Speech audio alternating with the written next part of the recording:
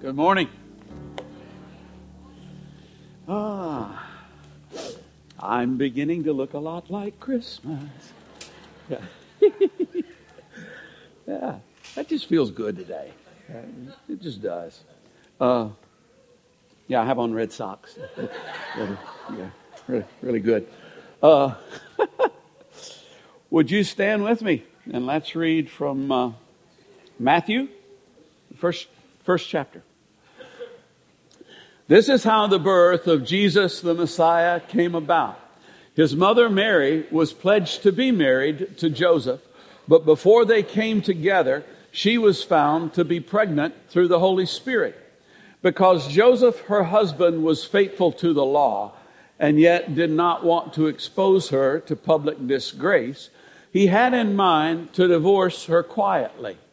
But after he had considered this, an angel of the Lord appeared to him in a dream and said, Joseph, son of David, do not be afraid to take Mary home as your wife, because what is conceived in her is from the Holy Spirit. She will give birth to a son, and you are to give him the name Jesus, because he will save his people from their sins. All this took place to fulfill what the Lord had said through the prophet. The virgin will conceive and give birth to a son, and they will call him Emmanuel, God with us. When Joseph woke up, he did what the angel of the Lord had commanded him and took Mary home as his wife. But he did not consummate their marriage until she gave birth to a son, and he gave him the name Jesus. Father, I thank you for your word. I thank you for the life and the power and the light that are in your word. I pray that you would quicken our hearts, quicken our spirits. I pray that the Holy Spirit would rest upon every person here so that we'd be made alive to what you want to say to us today and that we would be obedient to your word. In Jesus' name, amen. You may be seated. This is going to seem like a bunny trail for a little while, but Noah built an ark. And the ark is a type of our salvation, and it's a type of our salvation for at least 6 reasons. There are possibly more, but at least 6. And if you've got a bulletin and you've got an outline there, you can actually fill those in as we go along, and you might actually remember them at some point in time. First of all, it was God's plan. It was God's idea. Noah was not just sitting around one day and went, you know what, man? I want a boat. That just wasn't the way that it was. Now, I know that, people, there are guys who do that now, maybe gals too, who do that nowadays. And usually that's about 18 months before they sit around and go, how can I get rid of this boat? But Noah, I don't imagine was even thinking about a boat. As far as we know, he didn't live by the sea or anything like that. God came along and gave him a plan, and it wasn't just God, it was God's idea, but it was also God's plan. Now, Noah probably was a pretty good carpenter, but not necessarily a boat builder. But God told him, okay, this is what you make it out of. This is how long you make it. This is how wide you make it. This is how tall you make it. This is what I want in terms of windows and things in the ark. So this was God's plan, just like our salvation. None of us were sitting around thinking, if God would only send his son to come and die for us, then we could be saved. We didn't have any idea that was what we needed. Noah didn't have any idea that a boat was what he needed for his salvation, but God gave that to him. And then secondly, it required faith. Now, God did not need Noah, okay? Noah got involved in what God was doing. It's one of the verses that I try to keep in mind and keep before me always is the Lord does whatever pleases him in the heavens and on the earth and the seas and all their depths. Sometimes there's teaching these days that God's got to have a vessel. He's got to find someone with faith. He's got to have a man. He's got to have a woman, somebody who'll step out on faith. And that's cool, but no, he really doesn't. He can do whatever he pleases. And when you get a chance to be that vessel, you take it, because he'll find another one. He'll find another one. But if you get a chance to get on board with what God's doing, then that's what you need to do. And so this came about by faith. Noah had to have faith in God. You see, salvation always comes through faith. It has from the very beginning through the end. Abraham believed God. It was credited to him as righteousness. That was faith. But even before that, Noah believed God when he said, okay, I want you to devote, now we don't know how many years it was, but a long time, to building this thing that you didn't even know existed, and to sharing the message that something's going to happen that has never happened in the history of mankind. And it takes faith to go, okay, I'll do that. So he stepped out on faith. Exactly the same way we get saved. It's through faith. That's always been how salvation has come. And then thirdly, the ark included salvation for all of creation. Well, for the animals and the birds and all that, the things that would not be able to survive the wrath that was coming. And our salvation does as well. Over in Romans chapter 8, it says the creation waits in eager expectation for the children of God to be revealed. Because when our salvation is consummated, whenever Christ returns and that salvation is totally completed, the creation gets to be involved in it as well. Now the creation is going to be liberated from its bondage to decay and brought into the glory of the children of God. It will share in what we shared in. Now we're the ones who messed it up. And so God's going to bring them along with us. Whether, I go out and walk my dog occasionally if the temperature's right and he's feeling up to it and I'm feeling up to it. He's actually in dog years older than I am. So, we have to kind of get on the same wavelength. But we'll go out and, he's getting old. I mean, Peanut's 14 years old now. Yeah, I told you. Yeah, okay, wow. But he's getting old and, and there are times as I'm walking him along, because I love the little guy. There are times I'm walking him along, I'm going, I don't know if all dogs go to heaven. If they do, this one will. I'm not quite sure about the soul thing when it comes to animals and stuff like that. But I'm just kind of going, Peanut, I hope Jesus comes back while you're still alive, because you'll be redeemed with us. Isn't that exciting? Anyway, in the ark, salvation was brought to the creation, not just to Noah.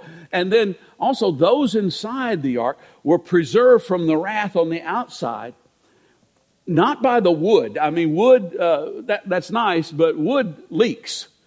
And God said, I want you to coat it. I want you to coat it on the inside with pitch. And the Hebrew word's actually kafar. And another translation for that word is with atonement. I want you to put atonement on this ark on the inside, and that's going to protect you from the wrath that's raging on the outside, which is the same thing that happens with us.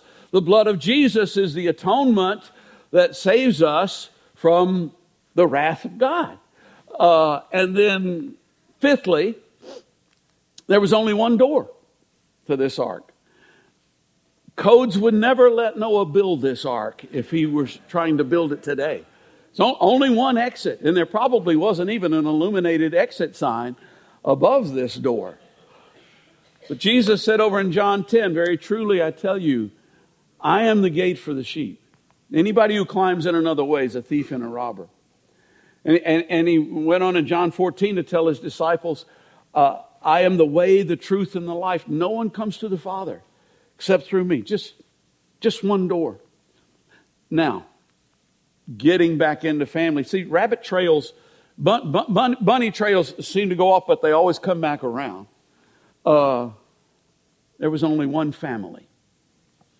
Only one family in the ark of salvation. I must press that button twice. There's only one family in the ark of salvation. Noah and his family. And there's only one family going to be saved. So, man, that doesn't sound right. That doesn't feel right. Yeah, it really does. Because it's the family of God. The only way to get in is to become a member of His family. And that's exactly what our salvation does. It causes us to become members of His family. Now, the New Testament starts with family. Matthew chapter 1, verse 1. This is the genealogy of Jesus, the Messiah, the son of David, the son of Abraham, and then it goes on to give a lot of names. And we tend to tune out when we're reading those genealogies unless it's ours. Ours we get interested in. It's good to have roots. It's good to be a part of a family. And thanks to my cousin-in-law, Lois Ames, I know a little bit about our genealogy. I have a son, and his name is Isaac, and some of you know Isaac. And for those of you who do know Isaac, well, for those who don't, I'll tell you as well.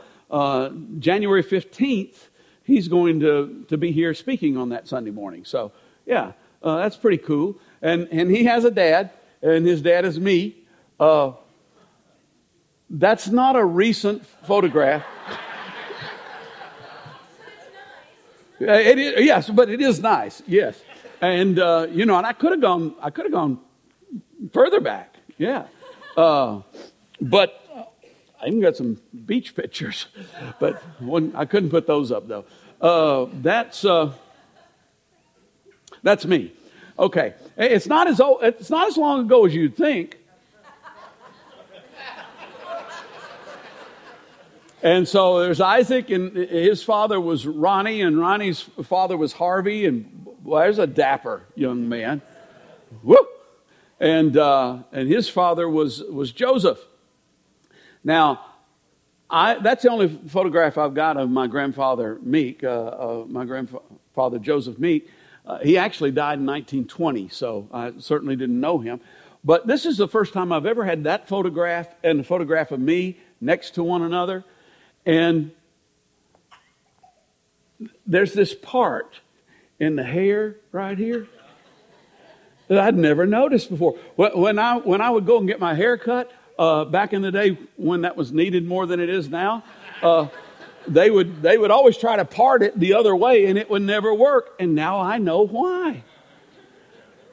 Joseph, I'm sorry. Okay. This thing is going.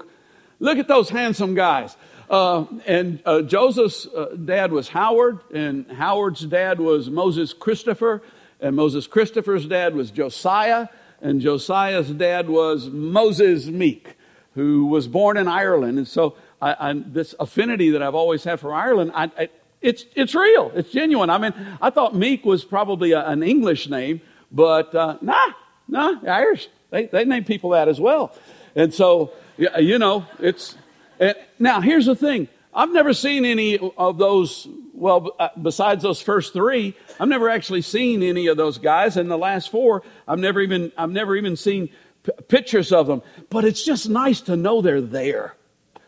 It's just nice to know they're there and to know that they have names and the names be applied to it.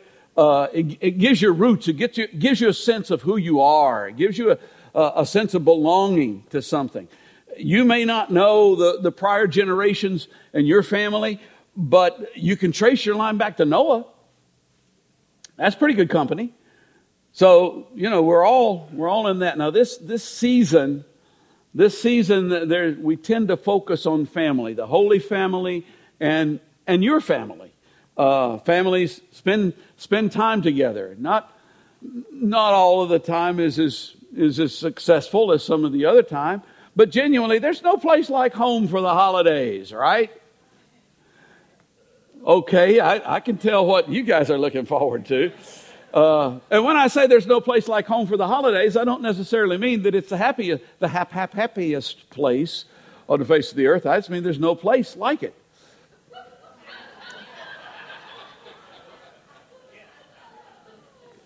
For some people, this is wonderful. For some people, this is a train wreck. And for some people, this is just lonely because there doesn't seem to be anybody. I was an only child growing up. I still am. Okay. And But when I was a child, our nearest cousins were 3 hours away. And, being an only child has some advantages. It has some disadvantages. The advantages mostly have to do with stuff. You tend to get more stuff when you don't have to share it with anybody. You get more attention, which that can be a good thing. That can be a bad thing. If you have a proclivity to mischief and you are getting all of the attention, then it's hard to scratch that itch. But Christmas time, we had a great family, and it was just mom and dad and myself, and Christmas morning was fun. It was okay. It was good, but it was also something seemed to be missing. I do remember my favorite Christmas, though, because I hated getting in the car and driving 3 hours to go see somebody on Christmas Day. But one year, all my cousins decided to come to our house. Woo, I don't know how that happened. I don't know what's up with that. But I do know that there were 3 other cousins who were about my age, and they left the 4 of us at our house, and all of the adults and other people went away. And we had all gotten cap guns that year for Christmas. And in those days, the cap guns had, they were round red, and you could just go bam, bam, bam, bam, bam, bam. Actually it went, but, and it would create smoke and stuff. And when they came back, you couldn't see across any of the rooms in the house because it was so full of smoke. It was great. They never did that again. But that was a wonderful Christmas. But whichever category your family falls into, that, wow, this is wonderful, oh man, we got to do this, or I don't even have one. Whichever category you fall into, let's turn some biblical focus on the season in family. Family brings challenges. Family can bring challenges. This is how the birth of Jesus, the Messiah, came about. His mother Mary was pledged to be married to Joseph, but before they came together, she was found to be pregnant. Now that's a challenge. And this wasn't the 21st century. And this wasn't Western culture, but even if it had been, the fact was Mary was pregnant and Joseph wasn't the dad and knew he wasn't the dad. Just that simple. So Joseph worked out a plan. He worked out a plan the best he could. He was a righteous man. He followed the law. He honored the law. He knew this just couldn't be right. But apparently he was also a kind man, not a vengeful type of a man or person. And he didn't want to expose Mary to public disgrace. And so he decided that he would put her away quietly. You don't need to know everything about everybody else and what's going on in their life. Let me just say that. You already know that not everybody needs to know what's going on in your life, but you don't need to know what's going on in everybody else's life. Sometimes it's absolutely okay to do this quietly. And that's what Joseph had decided to do. It makes sense. I mean, you look at that and you kind of go, wow, that's good guy. But God had a different plan. God had a different plan. God showed up, an angel of the Lord showed up and gave him a different alternative and said, Joseph, here's what I actually want you to do. Don't be afraid to bring Mary in as your wife. I mean, I know this has never happened before in the history of humankind, but it really is the Holy Spirit who's the Father. So you bring him in and you name this boy Jesus because he's going to save his people from their sins. And Joseph did it.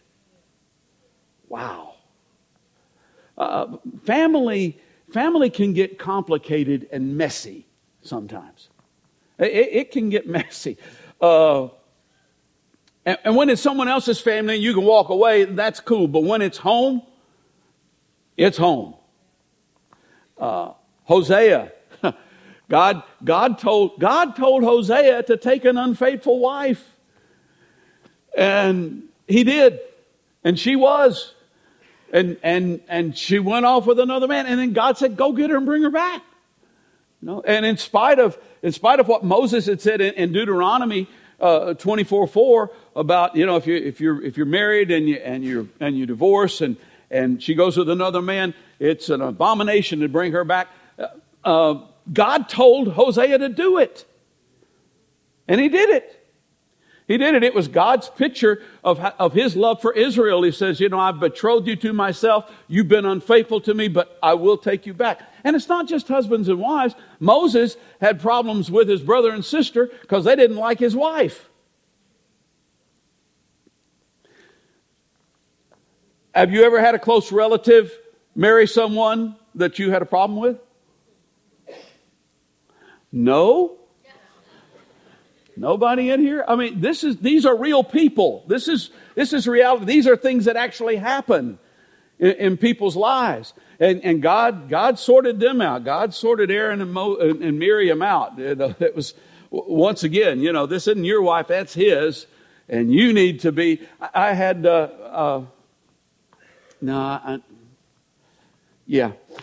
because that would be really mean, wouldn't it? I had a friend once who was going through a really rough period. He and his wife were going through a really rough period, and his brother was kind of coming down sort of on the wrong side, and I had to go, man, this is your brother. This is your brother. He's not done anything wrong. You need to be supportive. You need to be encouraging. Let's get on board here. I'm so glad that Joseph was the kind of man he was, a man of faith. If your family brings challenges this season, and I'm assuming that there's somebody in here who is not really looking forward to seeing that cousin, that uncle, that brother, that child, that parent. If your family brings challenges this season, understand this is a season of miracles.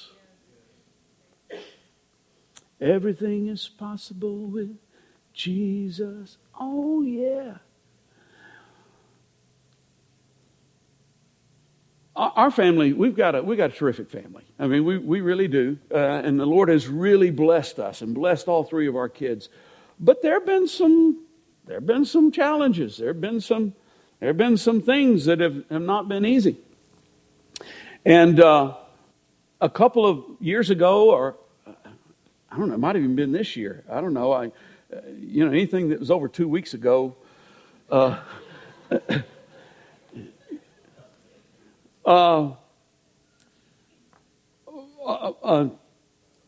Something that I had even forgot. I'd stopped praying about. Something that I just didn't even pray about anymore. It just seemed like it's going to be that way forever. We're going to make the best of it and do the best we can. I quit praying about it. Flared up. And when, sometimes God lets things flare up to remind you that maybe you ought to get him involved in the loop. And so when it did, I went, okay, I need to pray about this again, don't I? I need to ask God to fix this thing. And he did. He did. I mean, something that had been an issue for years, he fixed. And not only did he fix it, it's great now. Look, I know that some of you have some challenging home situations or family situations, but believe in God to do something this year. Don't just enter into this. This is a season of miracles. This is a season of wonder. The Son of God was born incarnate into the world. God can fix your issue. And then family doesn't just bring challenges, though. Family also brings connection.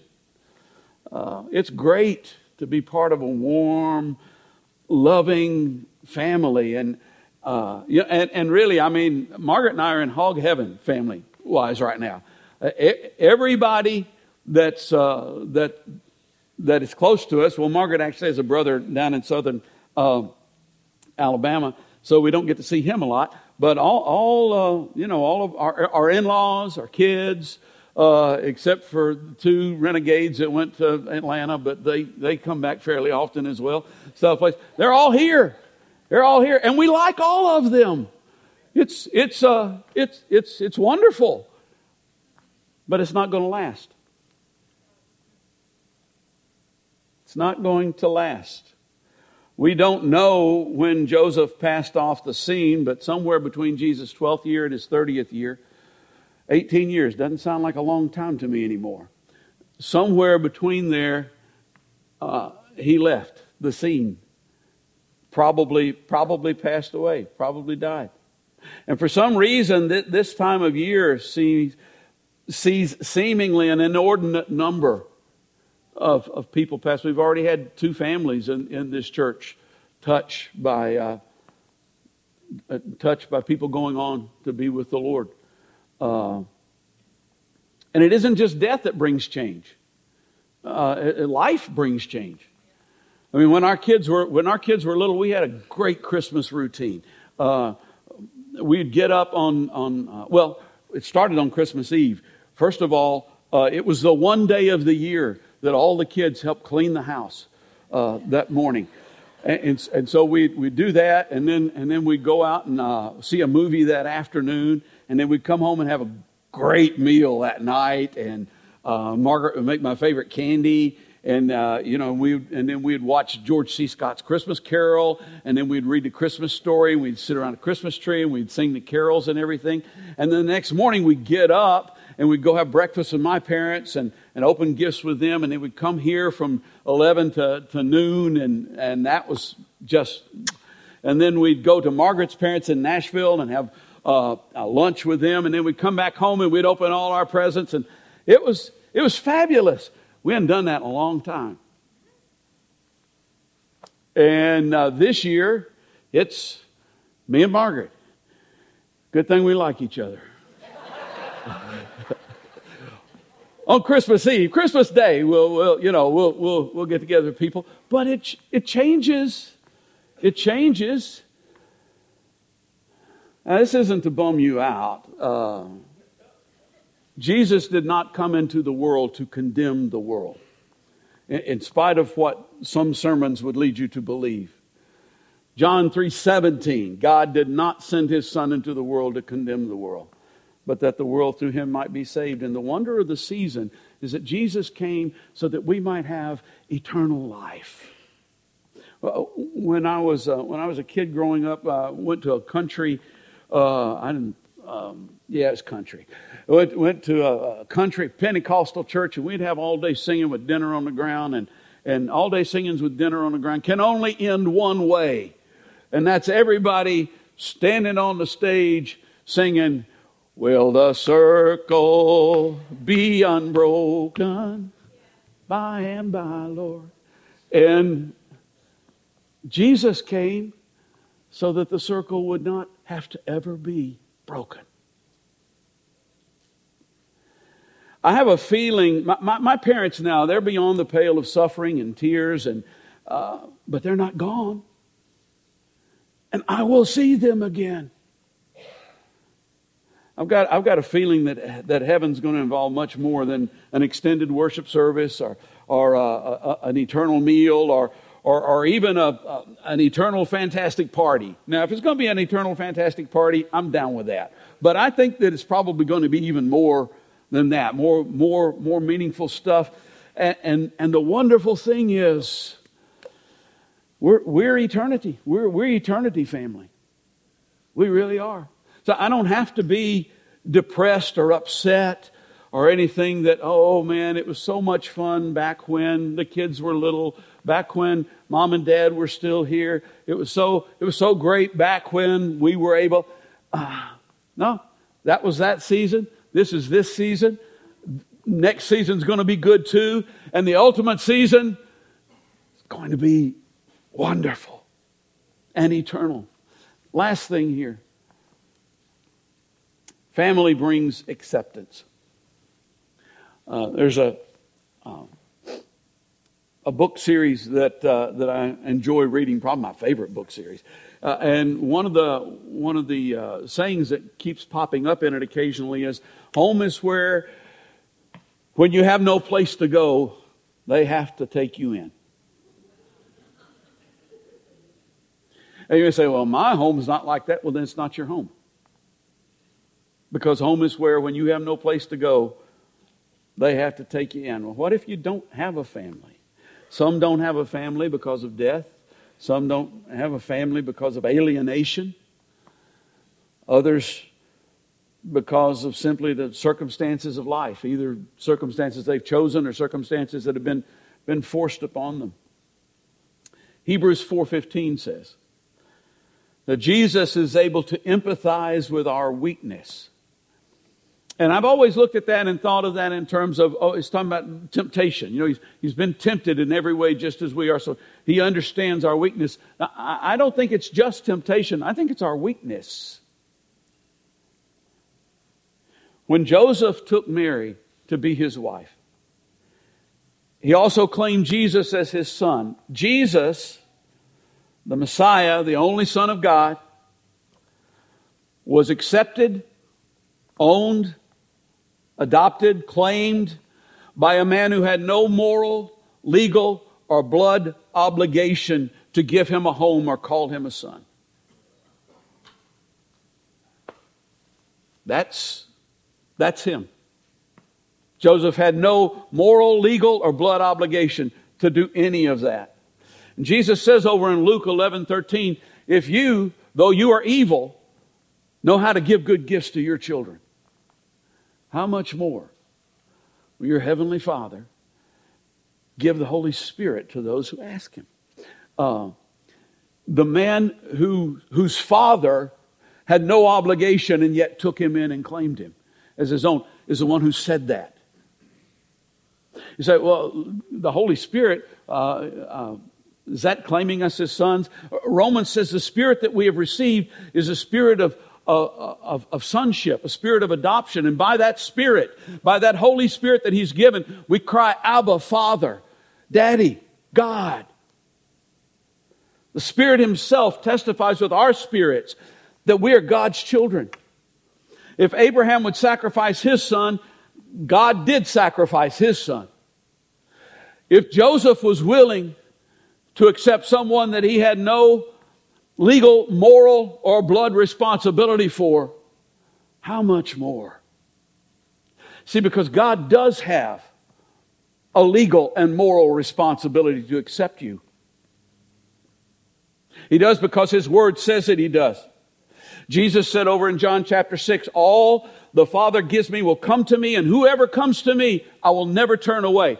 Whoever comes to me, I will never turn away. There is no one who can come. It's like what Kevin was saying here earlier. You know, when the kids are sitting down at the table and you go, oh, that nose is snotty and those hands are dirty. You know, go wash and then come back here. No, you're welcome. You're here. You have a place that will take you in. You have a place where you belong. And not only that, He has a blood obligation to receive you. Because Jesus shed His blood for you. If you belong to Christ, or if you want to belong to Christ, I mean, you know, you may not have really made a commitment to Christ. You may just be here and just kind of going, I'm not really sure why I'm here. This sounds pretty good, but I'm not really sure why I'm here. I know why you're here. You didn't wake up this morning and go, you know, I need to know more about Jesus. No, you woke up this morning and the Holy Spirit drew you and wooed you. If you have any desire to come to know Jesus, it's because God put that desire there. Because He wants you. Jesus says, no one comes to me unless the Father who sent me draws him. So He's drawing you. He wants you. You belong. You're part of the family. When Jesus entered the world, Mary and Joseph became a family. But His coming opened the door for a whole lot more than just the two of them to become a family. It opened the door for all of us to become a family. The one door. The family that will be saved. Would you stand with me?